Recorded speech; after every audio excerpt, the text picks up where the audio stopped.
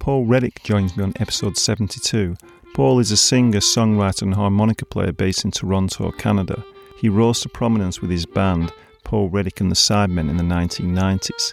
Paul describes himself as not a typical blues harmonica player, often using sparse notes with heavy delay, while also making the use of complex patterns to build interesting rhythms. Paul developed his songwriting approach using the structure of poetry, and his insightful and thoughtful blues lyrics have earned him the title of the Poet Laureate of the Blues, including winning the Maple Blues Award for Songwriting of the Year for his album Sugarbird in 2009. This podcast is sponsored by Zeidel Harmonicas. Visit the oldest harmonica factory in the world at www.zeidel1847.com or on Facebook or Instagram at Zeidel Harmonicas.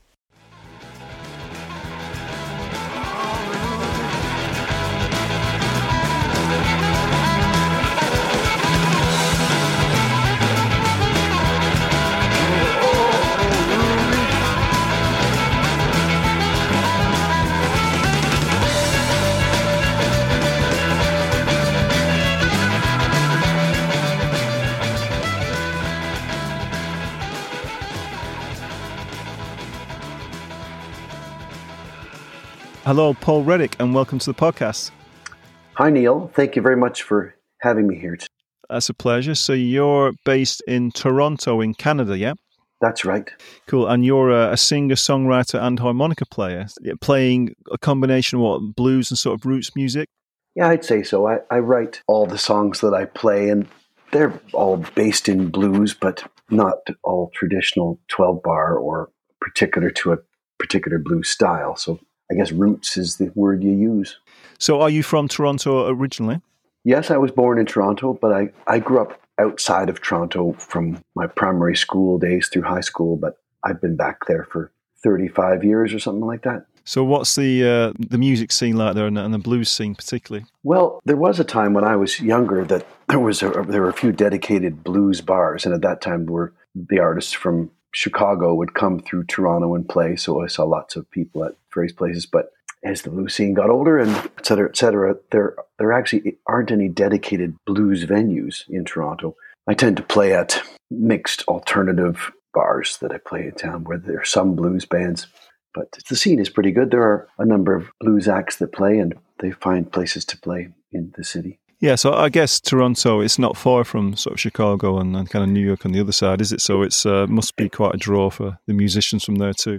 I drove to Chicago recently, and it was about a 9-hour drive, and New York is similar. So we got all the Chicago guys coming up here on a regular basis when they existed.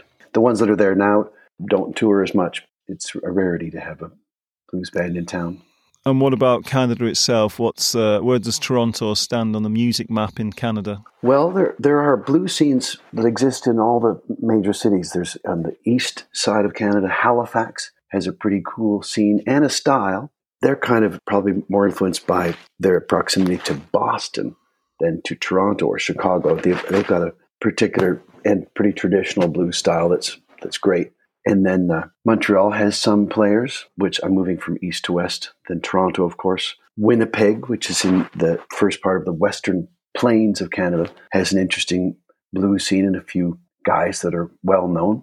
And then Saskatoon is the next city where there's also a cool blues club. And then in Alberta, Edmonton and Calgary both have bands there and big festivals. The blues scenes are somewhat insular to the city that you live in.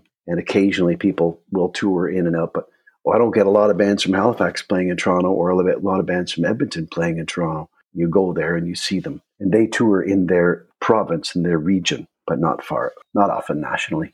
These days touring is cost prohibitive. So great. So say you're a singer and songwriter is very important. We'll get onto that. But also, of course, this is a harmonica podcast. So what got you started playing harmonica?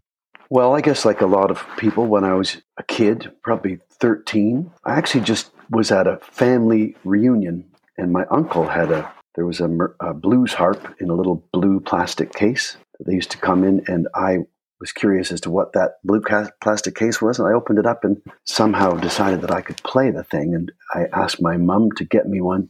This was a Christmas party for Christmas, and I got one, and I could play, Jingle Bells and stuff like that by the end of the day, which I felt encouraged and kept practicing. I played just songs like that in the first part, just played Oh Susanna and Jingle Bells and On Top of Old Smoky, and so I could find the positions of where the notes were. And then eventually I did have one blues record. I think it was the Siegel Schwall Blues Band from Chicago.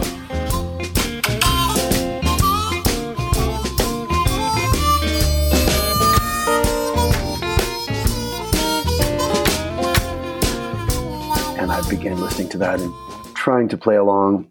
And then eventually someone told me about, that you needed to have second position. I just began with that. And then someone at a music store, when I asked for records appropriate to harmonica, gave me double albums of Muddy Waters, Little Walter, Sonny Boy Williamson, and Howlin' Wolf. And that set me on the course of my life. Great. Yeah. Any particular songs that really grabbed you? All of them. I found all of those artists. I guess Muddy might have been my favorite as a singer and his songs, but I mean, really, they're all masterpieces, and I considered every song a masterpiece. Everybody in your neighborhood that you're the sweet little girl, but you don't mean me no good. But someday, They certainly are, yeah. So were you playing any other instruments? Sounds like harmonica was probably your first instrument, was it? It is, and I don't play any other instruments.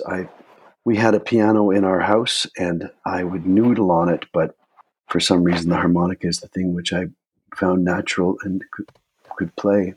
And what about the singing? Did you take that up after the harmonica? I sang because I started a band in high school, like when I was in 15, 16 years old, and no one else would sing. So I sang a little bit, and then when eventually I started a proper band in my 20s, it was the same situation, and I just took for granted that I would sing. I had, in studying harmonica, not really paid too close attention to the singing part, or the guitar or the drums or the bass. I mean, you hear them, but they weren't a thing that I was focused on learning. So I didn't really learn the lyrics to the songs, but eventually I began to sing and did covers when we were early in our career. But the singing part has become a big part of what I do. I love singing. And I'm getting better at it as I get older. Definitely, yeah. Got a good gravelly blues voice these days, I think. climb into the lookout. Whoa, we're looking the east and west. Yeah, my voice does have some roughness in it, but not always. But it is nice to have that. It depends on the type of song, the volume of the song, how much air is going over your vocal cords. But I am pleased that it has some personality sometimes. Yeah, definitely. Yeah, sounds great.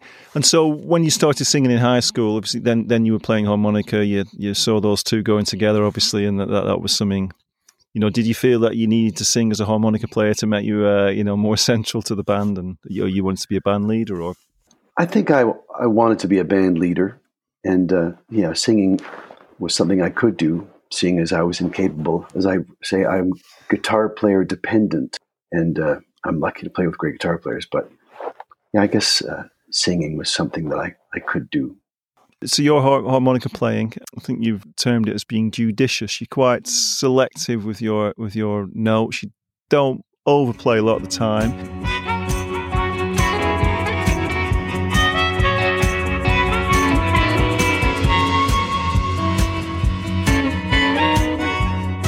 And I think you would describe yourself not necessarily as a blues harmonica player, yeah? All the music I play, blues is my foundation. I'm 1, 4, and 5 are tattooed in my brain as chord changes, and although I force myself to look at the other numbers.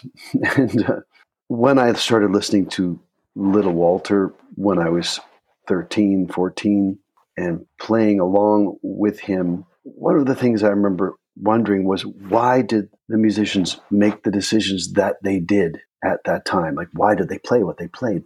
Let alone, how did they play what they played? I was always fascinated and never had anyone to ask that question at that age. But I assumed that there was, because there were, amongst those guys that I had, and there were others too, but Howlin' Wolf and Sonny Boy Williamson and Little Walter and Junior Wells or whoever it might be, they played in such a distinctive style. Like, they had really their own voices. When Junior played with Muddy and Walter played with Muddy, they played a certain way that made them seem similar, but there was still a uniqueness to what they did.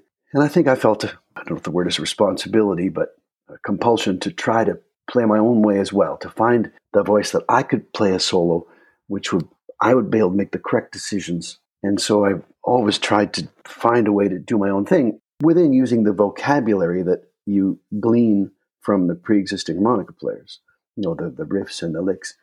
But I think one of the things that allowed me to be unique is that I believe that I suffer from some sort of maybe a learning disability or something very difficult for me to memorize things. And even to this day, I just made a new record, and to learn the lyrics, my memory is like Teflon. It's not like Velcro. So I did a lot of things I would play something around what they were playing rather than what they were playing, without knowing that it would serve me well in terms of developing a style. I mean, I can play blues harmonica style, but a lot of the songs that I wrote weren't specifically of a 12-bar Chicago. Stylistically, to be a stylist wasn't something I was capable of doing or wanted to do. So the songs that I wrote and the way that I approached playing, I kind of avoided doing something that seemed familiar to me. I thought, I don't want to sound like Little Walter. I don't want to be I'm not Little Walter. And so that allowed me to create my own style. And whereas I'm not a blues harmonica player, I would say I'm not one who is able to pull off a really great Chicago-style harmonica instrumental. Yeah, I think listening to music, as I have been doing for the preparation for this, it is quite a unique style that you have. Definitely, I was listening, sort of trying to think who you sound like, and I don't think there are that many people who you do sound like. You've got these, you have quite these kind of spacious sort of solos, or you have sort of use of patterns which you use quite a lot as well.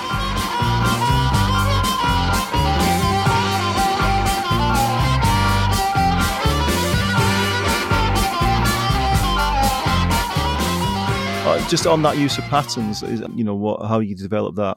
I remember when I was young and had Sonny Terry records and listening to Sonny Terry play it and trying to learn what he was doing. It's sort of miraculous what Sonny Terry does. I found it very unpleasant to try to emulate the muscularly in the motion of your chest and your throat, his patterns that he did. And I think perhaps rhythmic harp playing may be unique to each person that plays it, depending on how they feel when they're doing it. So I would do kind of a variation upon a Sonny Terry theme to do, as I was playing in a bluegrass band when I was in high school, which is pretty rhythmic. The mandolins or the banjos going like chunk, chunk, chunk, chunk. It's all rhythmic. So I tried to create, things to go on top of that. And in the soloing, we're largely rhythmic solos, probably based on my interpretation of the way that Sonny Terry would have played. That evolved through my life as something that I use and go to, and I like playing rhythmic patterns in quite a few songs. Yeah, and the patterns are, just to explain kind of what a pattern is as well. So a pattern is like a sequence of notes, like a repeated pattern that you might play over, over some bars that maybe either sort of shifts the time a little bit between the bars, doesn't it? Or it kind of repeats the pattern in like adjacent notes. There's different approaches, but it's that sort of thing, isn't it? So that's something that, you use quite a bit, isn't it? So, did you deliberately sort of practice specific patterns to put in there? It depends on the song. I made a record a few years ago, about 5 years ago, and the title of the record was Ride the One, which refers to playing one chord, which is very common in blues for, Bo Diddley or John Lee Hooker or Fred McDowell. There's the hypnotic repetitions.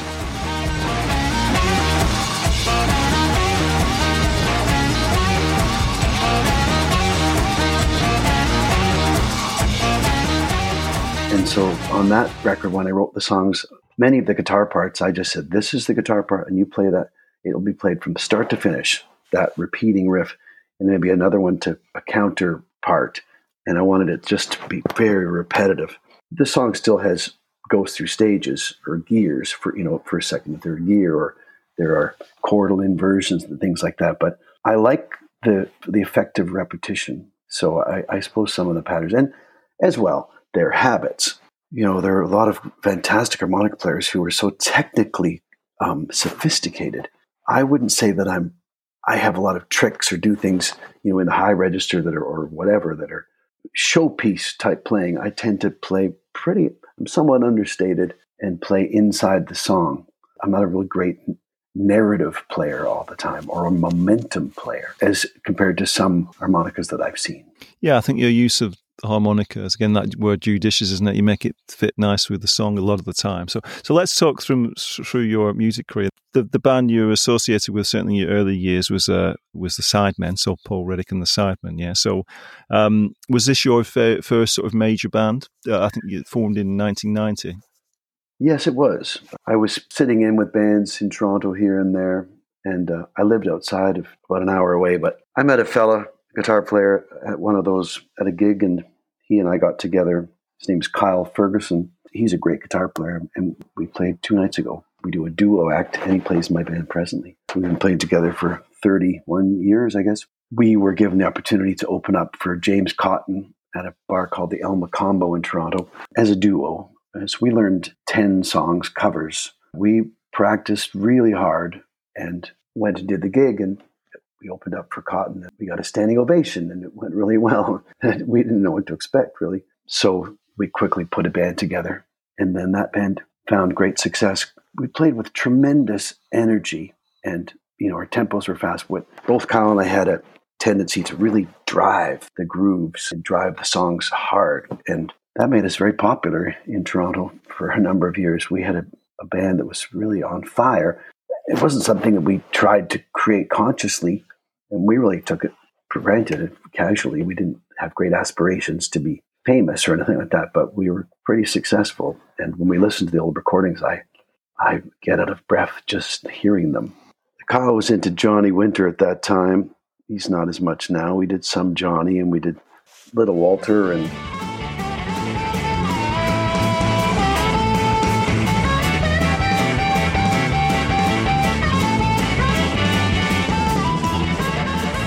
James Cotton and Muddy.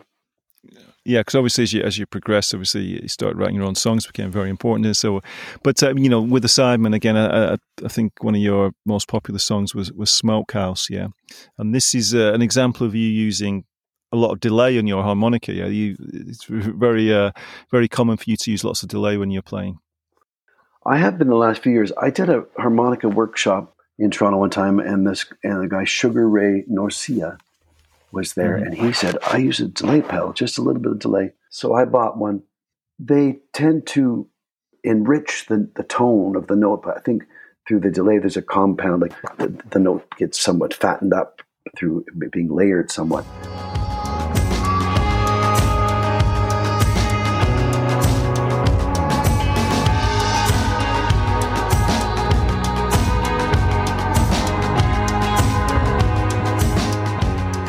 I really like that tone. I also just like the way in which it creates space and landscape. And so one of the big albums, probably the biggest album with Sidemen, was Rattlebag. And was this your last album with them? You were nominated for a Juno, which was the Canadian Grammy. Yes, we had made a record in 91, which was, we had a few original songs, I think 3 or 4 out of 10, maybe. And then we did another one called When the Sun Goes Down, which was also nominated for a Juno in 95. It was produced by Joe Louis Walker, which was an interesting experience. And then we made another one after that. But all those 3 records, the sound, there was something about the way they were engineered that never seemed satisfying. And I think at that time, there was a sort of preoccupation with close miking things. And I didn't think they sounded very good. I never liked any of those records. But then when we made Rattlebag with a producer from Canada called Colin Linden, who now lives in Nashville, and he's very much associated with T-Bone Burnett. He played in Bob Dylan's band. He's one of the great blues authorities in the world and knows how to record music. So we all of a sudden had this record that sounded great. I went to him and asked him how to make a good sounding record cheaply. He said, well, hire me to do it, write all the songs, and I'll produce it. So I realized this was an opportunity for me to make a great record, a great sounding record. And so I worked very hard on the songs for about 4 months. Every day, I wrote every day, and I re-entered listening to blues. I used the Alan Lomax field recordings, the Library of Congress field recordings, as my main source of music, blues inspiration, sort of as a way of avoiding getting too close to Little Walter, Muddy Waters, whoever. And that record worked out to be somewhat changed my life because it was good and it was recognized and it was a great thing. A song off this album was I'm a Criminal, which I believe was used for a Coca-Cola commercial in the US. That's right.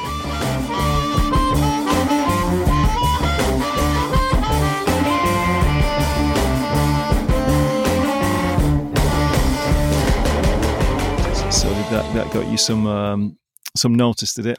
Yes, I mean, I was with a small record company and they didn't solicit this. I think whatever the ad agency was for Coca-Cola, they probably Googled songs about criminal because the premise of the commercial was a guy filling up his cup at a store, off of a fountain, and then it overflows and he takes a couple of sips and fills it up again. So it's saying sip stealing is not illegal.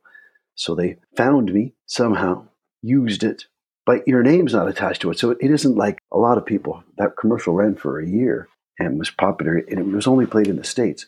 My only measure of its effect on whether recognition came from someone on YouTube took the song from my album and put a little video together, and it was seen a bunch of times, and there was a few people covered the song and made videos of themselves covering it. I made a lot of money from the commercial itself, which was good enough, but it didn't really translate into any kind of recognition. Did this then lead you on to touring the US, sort of on the back? That album was nominated for a thing called a Blues Music or W.C. Handy Award, which now are the Blues Music Awards. They changed the name. So it was nominated as Best New Artist. An agent in Missouri contacted me and said, let's go. So I went, and they were good agents, and I played in the States for about 3 years all the time. I would go down for 6 weeks, come home for 2 weeks, go down for 6 weeks, come home for 2 weeks, and just played constantly everywhere. I went through quite a few different band members because of the amount of playing, but it was a lot of fun. I was playing small venues and some festivals, but it was just gritty old grinding. But I wanted to do that at the time, and it was fun. But the commercial wasn't directly related to that. It may have even come up after that period of my life. So was this the start of then your sort of solo career, and then moving away from the Sidemen? You're saying you were playing with different musicians in the US? Well, prior to that Rattlebag record, we were just the Sidemen. But when I made the Rattlebag, my band, everybody had kids and stuff, so I kind of had to, and I did too, but the rest of them were more responsible than me, although my family's forgiven me now. So I had to find myself within it. And then after that, I've just been under my own name. Sure, yeah. And then I think the first album you released under your own name was Villanelle. That's right. And that was also produced by, I continued to have a relationship with Colin Linden for 3 other records. I did one called Villanelle, one called Sugarbird.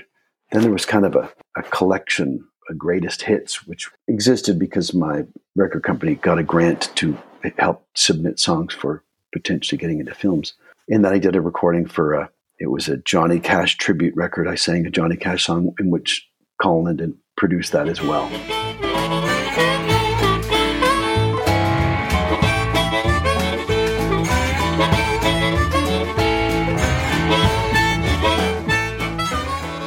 So we had a fruitful few years where he lived in Nashville, still does, and I would go down there and we would write and record in Nashville. So I made Villanelle was the first one, yes. Yeah, and you mentioned the Johnny Cash tribute one there. So that's the Train of Love. That's right. Which you're playing a kind of rhythmical train approach to the harmonica. So is that's a Johnny Cash song, is it? It's a Johnny Cash song, and it was to be a blues tribute. So I tried to base the rhythm of it on Fred McDowell. And at the beginning of the recording, you could hear us listening to the Fred McDowell sample, which we were looping, and then the groove kind of came out of that. So the Villanelle album, and starting from there, is this where you were writing your own songs on the Rattlebag album as well? Were you? Yes, I co-wrote the music with Kyle Ferguson, and on the other ones I co-wrote with Colin Linden. What I would bring were the lyrics and also a bass line or a snippet of something from which we would take that piece and flesh it out.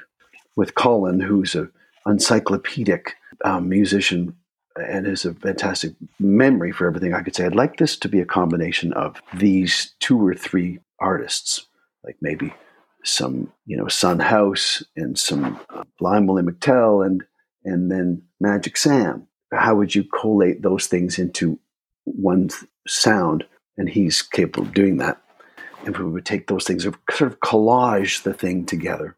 I certainly wrote the lyrics. And during the recording of Rattlebag, I had bought an anthology of poetry called The Rattlebag. And that's what the record is named for. Anthology of poetry. It's put together by Seamus Heaney and Ted Hughes in the 70s sometime. And I had never really studied poetry, but I read this book and thought, these are songs. I didn't know what made poetry poetry, what the rules were, determine its content. So I got some books on that.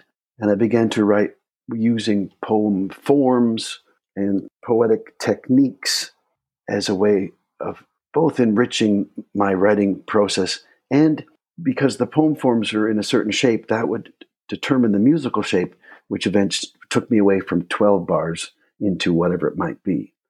That was an interesting discovery and really changed the way that I write and focused it more. And I continued to use that. The last record I made, out of 10 songs, 6 of them are based on formal poem forms. Yeah, and it's great. So, and your lyrics are available all to download and view on your website. Yeah, so you've got a kind of anthology of all your lyrics. So it's great to hear that approach to songwriting, as you say, and particularly sort of blues-based music as well, making them much more interesting. I think sometimes, if people try to apply poetry techniques, sometimes it can come across, as maybe a bit pretentious, but that definitely doesn't happen with yours. I think they come through great, and the lyrics are really interesting. And I think on Sugarbird, you won a Maple Blues Award for Songwriter of the Year for that album. Yes, I don't enjoy intellectual music or literature or poetry. It's just not my thing. And so when you take the feeling and the sort of canon of blues lyrics and in language and apply it within the formal sort of poem form thing, it helps you avoid, sounding ridiculous. And so I just use the forms as a framework on which to hang and use what are pretty familiar feeling blues language and cadence. All these blues forms, they are invisible. Like I also try to make so when a person listens to the song, they're not going, "Oh, that's a villanelle," which is a poem form, or that's a this, or that's that, or he's using alliteration there, or he's doing this or that. You don't want that to be noticed. So I'm very much try to keep it sexy and not cerebral. I'm not that guy. Yeah, definitely. But, again, it's very effective. So I noticed your song Devilment is one I picked out. It's got some Macbeth type references to cauldrons and things. You got the devil on your mind. Ain't no trouble, ain't no toil, ain't no cauldron on the boil, ain't no axe for you to grind. You got the devil on. That's something you were going for, that you say you're not trying to be too literal. Oh no, I don't. I never thought of that. But blues can be very inappropriate these days. Sexist, and there's a lot of lines that are, "Boom boom uncle the lights" isn't a very sentimental song. I think I was making the reference to someone being a witch without saying it straightforward. But conscious of the fact that I was echoing that kind of nasty sentiment, but doing it in a way that was a little funnier, almost commenting upon that itself. Well, definitely, yeah, you should be applauded for your use of thoughtful lyrics. You've been described as the poet laureate of Canadian blues. Where did that come from? Oh, that's just a record company trying to sell records, I think. Do you appreciate that title? Well, I certainly do. I'm proud of, sort of took my lyrics for granted. A few years ago, someone came to me and said, "Are your lyrics available online?" And they only existed on paper, pencil and paper, in my linen closet at home, stacked up in books. And so I took them out and had someone who could type them all out and then arrange them in kind of on the page into shapes that poems are presented. And I was pleased by what I wrote. And recently I wrote a bunch of poems, and on Facebook, all 10 songs, I took a photograph of a typed sheet of the lyric and talked about the lyric. I suppose I'm pleased with them and the way that it's worked out using that approach. So I guess to be recognized, I wouldn't call myself a poet. I've never written poetry. I write lyrics. So it's a bit inaccurate in that way. I don't write poetry. I read a lot of it. I enjoy it as a thing to read. Some of it, I like reading about poetry.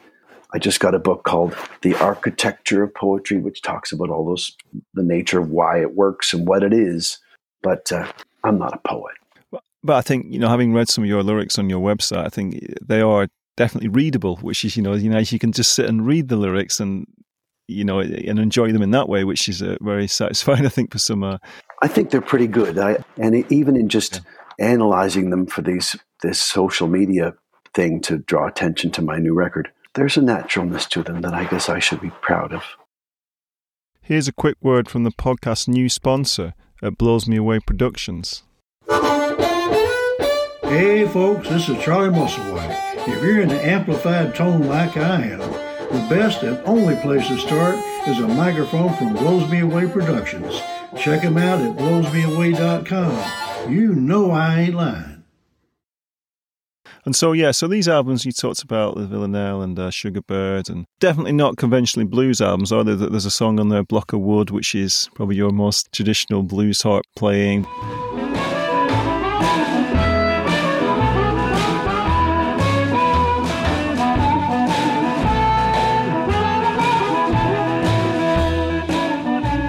I was pleased on that song, Block of Wood, that I took the solo I did because I thought it was pretty authentic. And then in your next album, Wishbone, there's a song on there called Dancing in a Dream, which has a low harmonica. So you quite like the use of low harmonicas, again, quite often with delay, to really sort of give that wide atmospheric sound. Yes, I love the low harps. I have a song called Blue Wings, which when I recorded it, there was strings on it. We took the sort of solo section, but I do a solo at the end in first position with a low A harp with a lot of delay. It's just this magnificent tone that comes out. It doesn't sound like a harmonica. It's just a beautiful, rich, deep sound.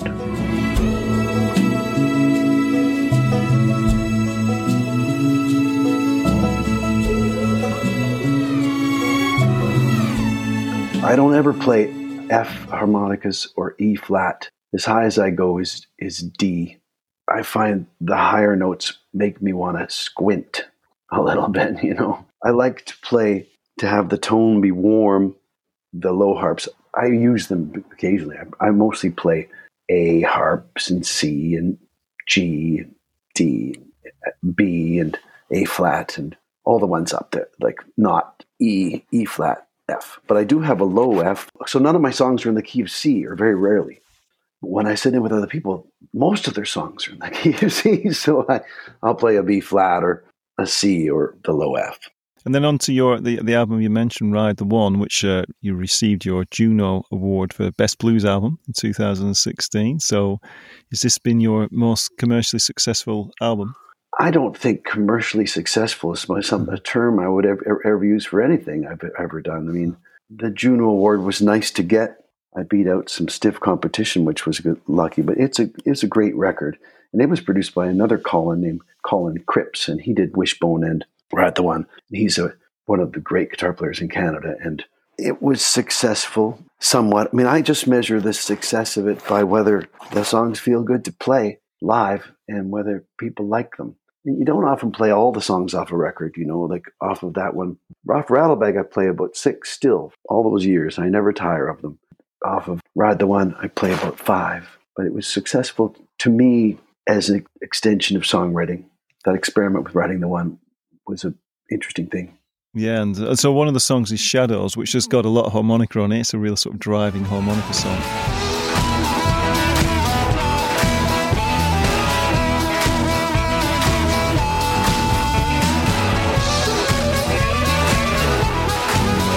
Most popular song from the album on Spotify, so does that tell you something? I still play that song, and it's fun to play. Oftentimes, when I record these songs, as with the most recent record, they're put together, and I don't spend months or years playing them live before we record them. Oftentimes, and with Colin Linden, we would write the song. The version on the album is the first time I ever had sung the song in my life. I'd never sung it before. And that's the version, like the first take was the version we did. And it was the same on some of the songs on all these records. They were born, and it's like, oh, nice to meet you. And then as time goes by, you get to know them as you would your children. Your most recent release, I think, is the Alive in Italia, which is a live album from Italy. I think it's been described as a love letter to Italy and your friends there. Yes, I was, I guess about 10 or 12 years ago, I had an agent in Hamburg, and he used a band called The Gamblers, who were from a town east of Genoa called Chiavari in northern Italy. There was some big ash storm or something in the sky where we couldn't fly for a week or so. So we weren't able to rehearse. And I showed up to a gig in Belgium somewhere, and they nailed it. Every song. We'd never met. We met at soundcheck. They became instant friends, and they're still beautiful friends of mine. And I've been able to go over to Italy usually every 14 months or so. COVID, of course, has interrupted that. But I've had a long and great friendship and musical relationship with these guys. And I produced a record for them one time. They're a great band. And so my relationship to going to Italy is always just lovely and musically great. And they're beautiful people, these guys, and their families and their friends. And so I've been very fortunate to have developed a happy time there.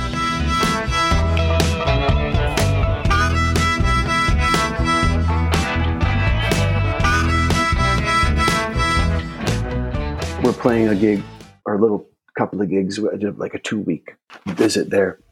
And I was playing with another couple of fellas from Canada who have their own band. We just recorded one of the shows in a beautiful little town up in the mountains in northern Italy. And I didn't really even pay attention to the fact that we were recording. And I forgot that we even recorded it. And then during COVID, the bassist Gabriel said, I've got this recording. He sent it to me, and we had it mixed, and it turned out to be great. So we released it. It is pretty good. It is really good, yeah. And one thing which is really great as a harmonica fan is that there's quite a lot of more harmonica on it, because I think the songs are longer. You're taking sort of longer solos.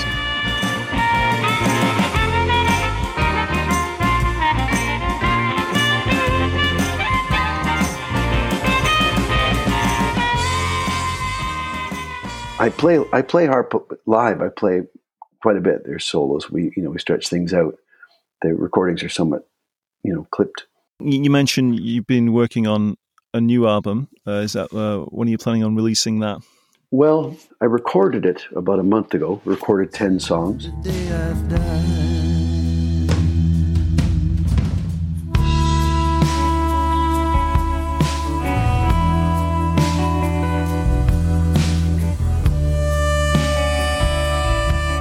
We need to still mix them, which it took us 5 days to record the whole thing. It takes 5 or 6 days to mix it. So that has to be done sometime next month or so. I'm not sure exactly. And I'm sort of negotiating record labels who might be interested and pay for things. And the decision to release records, they often have an agenda and a wisdom that goes beyond mine. I had originally figured I'd just record it and mix it and put it out as soon as it was ready. But I imagine it's going to be in the spring. My emphasis is going to be hopefully on focusing its promotion and its touring on Europe. And that might be after this summer, like it could be a long game, like till 24.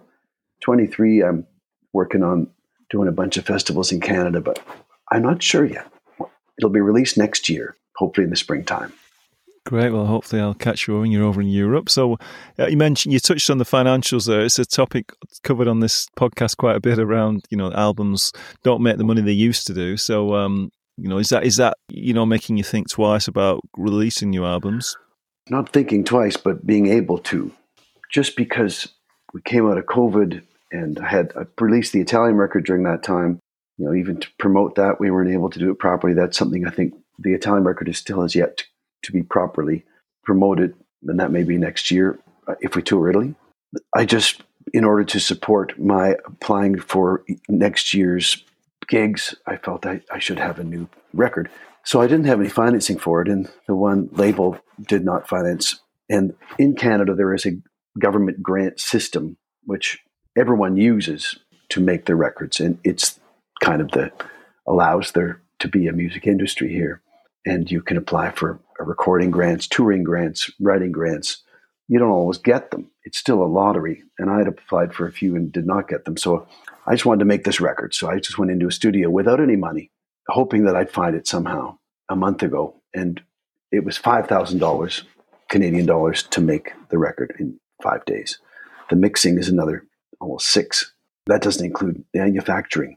Although whether to manufacture these days is a question. Although when you're doing festival gigs, people do like a souvenir CDs. I'm probably going to make some vinyl, but it's going to be, they cost $15,000 to $20,000 to make a record in Canadian funds, which is a lot of money. And I haven't got any support. So I have recently been doing a crowdfunding using a thing called GoFundMe. But I've managed through creating this content about the songs that I got the $5,000 in the last month to pay for the recording. And then I may continue to negotiate, talking to other labels who they have pre-approval for the grant system. In any case, yes, it's very expensive and it's cost prohibitive. And I don't sell much merch or much hard copy. I've run out of it all. I'm sold out of most of what I have, and which is unfortunate. It's not like it used to be. We used to sell a lot of stuff, a lot of CDs, and now it just people don't want them. It doesn't exist as technology, and Spotify has replaced that. Being a musician, I've never, with the exception of the Coke commercial, which was a blip, it's a pretty modest life, and so I'm used to it, and I don't question it, and I like it. I mean, despite each month paying the rent is always a bit of a gamble and a risk. Each month I get to play 5 or 6 times, and I'm able to live the most beautiful life in the world playing music. It's phenomenally fantastic. It makes living in poverty seem okay. I'm making a lying answer to the idea of making a recording. It is, I think, for everybody, not the same as it might have once been. But it's like it's a marker, isn't it? Making a recording, it's something to work to. It also helps you promote you and get you tours, doesn't it? So yeah, it's a beautiful process in itself, and writing the songs and putting them together, it's really fun because it's so focused. It's an art unto itself. The recorded versions of songs, they're not like live, but you're allowed to control it so much and manipulate it and dress it up and make it fancy with this and that. So it's a lot of fun. So another thing you do is you've created some really good music videos, and sort of quite well produced sort of music videos. How have you put those together? Is that something you've used to promote yourself? I had, in the process of promoting the Ride the One record, hired a small crew in Canada called Southern Souls. They show up and they set up the sound recording and the film. They're good at what they do. And I have a little venue that I play at every week where I did some shooting in there. It's sort of an evocative little room. And did a couple of videos which sounded good and looked good. And then during COVID, I hired some other people to do I used to play at this gig every Wednesday night, and then it was gone. So I recorded, I think, 6 or 7 songs in a day with my band in this venue. And it was well recorded and well mixed and produced. And then I would release them each Wednesday at the same time as I would have started playing. So it simulated our live show and wasn't a live stream, which tended to be a little sound-wise primitive. And, Yeah. I just wanted to get it all done, to get the band together. So I did those videos, but they're pretty good.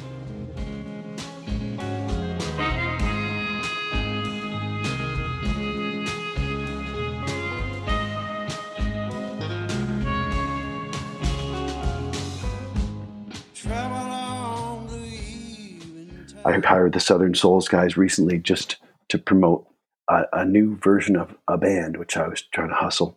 And then when this record comes out, I'll make some videos for it. But I'm glad that I have them. They're pretty good. Yeah, they're great. Yeah, I'll put links to them on the podcast page. People can check them out. Yeah, really, really interesting. And so another thing you've helped set up is the Cobalt Prize for Contemporary Blues Composition. Is that something that you've created? And as now this prize is available to promote the growth and vitality of blues music. One time, I think I was a bit drunk. I came home and I was sitting around thinking about blues music and thinking about what I do. And this would be about 6 or 7 years ago.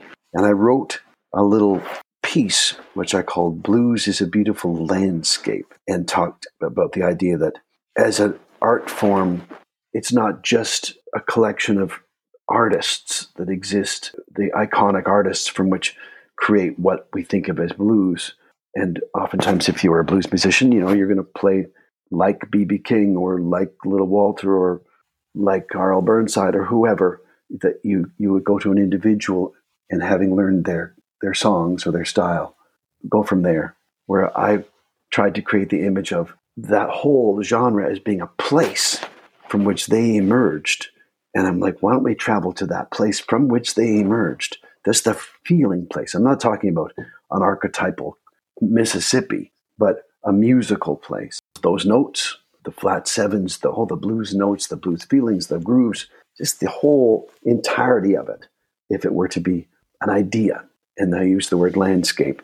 So you could think, I'm going to take this side road to this place no one has been, and I'm going to write from that place. And so I wrote that speech or that statement and put it on Facebook, and people liked it. And actually, there's a video of me saying it. The response was positive to the idea that one should be creative somehow or explore the idea.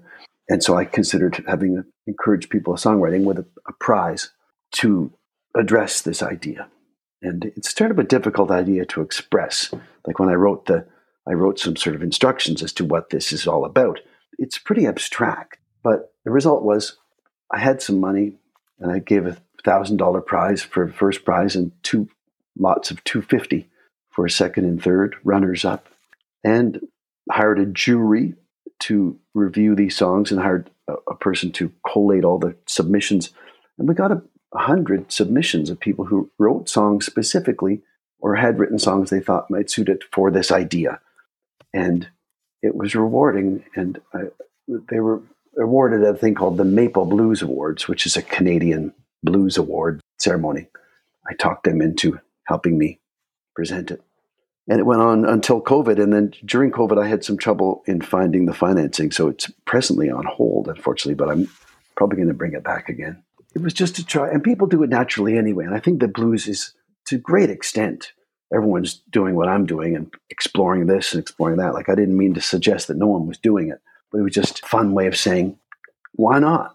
Yeah, no, good effort. Hopefully you can resurrect that. So, and some of your music's been used in different films and TV shows as well, yeah. So, we talked about your Coca-Cola advert. You've been filming 2 If by the Sea, and also the TV Dawson's Creek. You've appeared, so you've had some exposure there. The people, the music directors of film and TV, that's a business in and of itself. And I've been lucky enough to have a few people who like my material and use me when they're making a pitch to film and TV to have used my material. And so I've been lucky. It comes along sometimes. The last one I think was a show called Hap and Leonard, which was a Netflix show. And they chose a song, I think the song Villanelle. With Sandy feet, oh, sing your song, oh, love so sweet. It's difficult. I don't often solicit that work because every time there's a new production, there's a new possibility. But the likelihood of it being a production which requires a blues song is slim, but it's still possible. So occasionally these things come along which have a bluesy film or TV, a bluesy feel, and then you're in the running. But it's always nice because they pay a bit of money. So a question I ask each time, Paul, is if you had 10 minutes to practice, what would you spend those 10 minutes doing? Well, there's certain things I tend to have my habits, of course, and I still enjoy the vocabulary that I have seems to express things efficiently for me and satisfyingly. But I think to work out some new melodic parts or just try to find things I haven't done before with the notes, new patterns that I could add into the existing vocabulary. So I think it would be a case of just thinking melodically as though I were playing on a piano. What if I go this note, that note? Then where would we go from that note? And just to expand my vocabulary that way, if it were to be something productive. The other thing I'd like to do is to just play rhythm harmonica until I've reached a meditative state from breathing that way.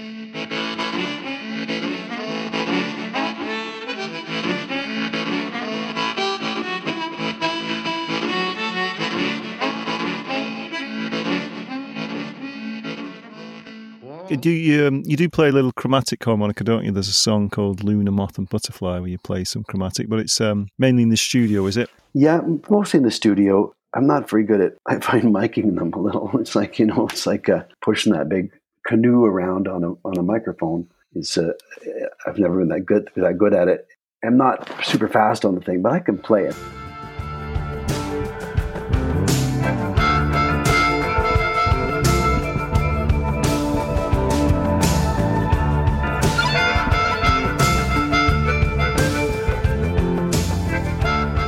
And I do play in third position on the diatonic harps a fair bit. I play in first, second, and third primarily. I do use it when I'm recording occasionally. I didn't on the last record, and I should have, because I did a song in third position on a C harp, and I just didn't have it with me. Damn it. Uh-huh. I love the sound of them, though. To me, it sounds like New York City on that thing, What brand of harmonicas do you like to play? I play the Hohner Marine Bands, the Crossovers, and Marine Band Deluxe, and then the Thunderbirds, or just the low Marine Bands for the low harps. I've always played Marine Bands, but now they've improved them with the Deluxe and the Crossover. They're great, and I get them serviced so that I don't have to buy new ones so often. And do you play any different tunings? No. What about any overblows? No, I never have done that. I've never been particularly fond of the tone of that sound, though I love the stuff that's been played. And there's a guy in Canada, Carlos Del Junco, who's one of the great virtuosos of that. And it's thrilling to see someone play Bach on the harmonica, just that it can be done. I love it. But, I still haven't finished with just the vocabulary I have yet. I'm just, honestly, the few notes that I do play, which don't include tunings or just the standard notes on the harp, however many there are, the dozen notes with the bends, I'm not done with them yet. And what about your embouchure? What do you like to use, tongue blocking or puckering or anything else? I'm very much a tongue blocking player, and that would be constant within what I do. I find that it both enriches the tones and puts you in two places at once. So you can move quickly and simply, from here to there. I recently was typing out lyrics to my songs, and I was typing with 2 fingers, but then when someone showed me how to type with 4 fingers, your fingers are all an inch away from the keys. And that's the same as tongue blocking. You can play quickly, like you can go ba-da-da more smoothly than if you just did it with playing one note at a time.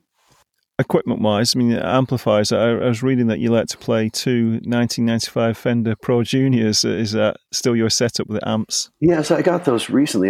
Because I play a small gig, and we play very quietly. And I saw on one of these online markets here called Kijiji. I don't know if they have that near, but it's, stuff being sold. I looked up Pro Junior, and there was this blonde Tolex Pro Junior. And so I bought it, and it was pretty cheap. And a friend of mine had some vintage tubes from the 60s, and we switched them into it. And then I saw another one, the same color and same amp, and I bought that. So I pair them up. I use a delay pedal called a El Capistan, and it's got left and right outs. So I run the outs into the 2 small amps.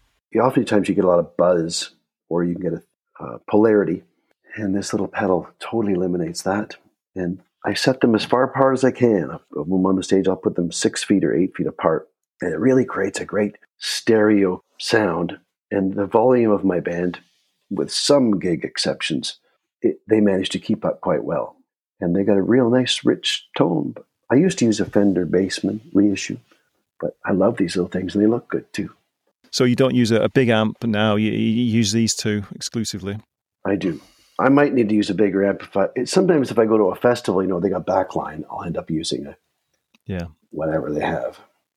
Microphone-wise, I understand you like a sort of a Shure 57 for sort of a clean sound. You don't use bullet mics.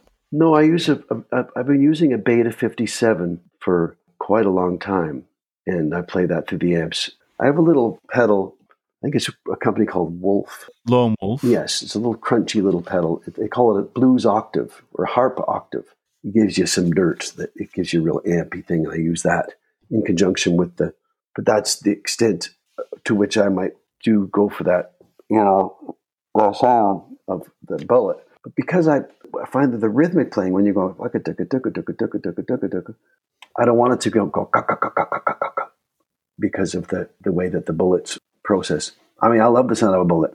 I'm just not a Little Walter guy and a traditional blues sound guy. It isn't a palette that I'm interested in applying to what I do. I'd like to just sound like it's an instrument, somewhat neutrally. Yeah, and you mentioned using effects pedals there and delay, which we've talked about using quite a bit. But there's a song of yours called Sideman Boogie, which has got quite an interesting effect on.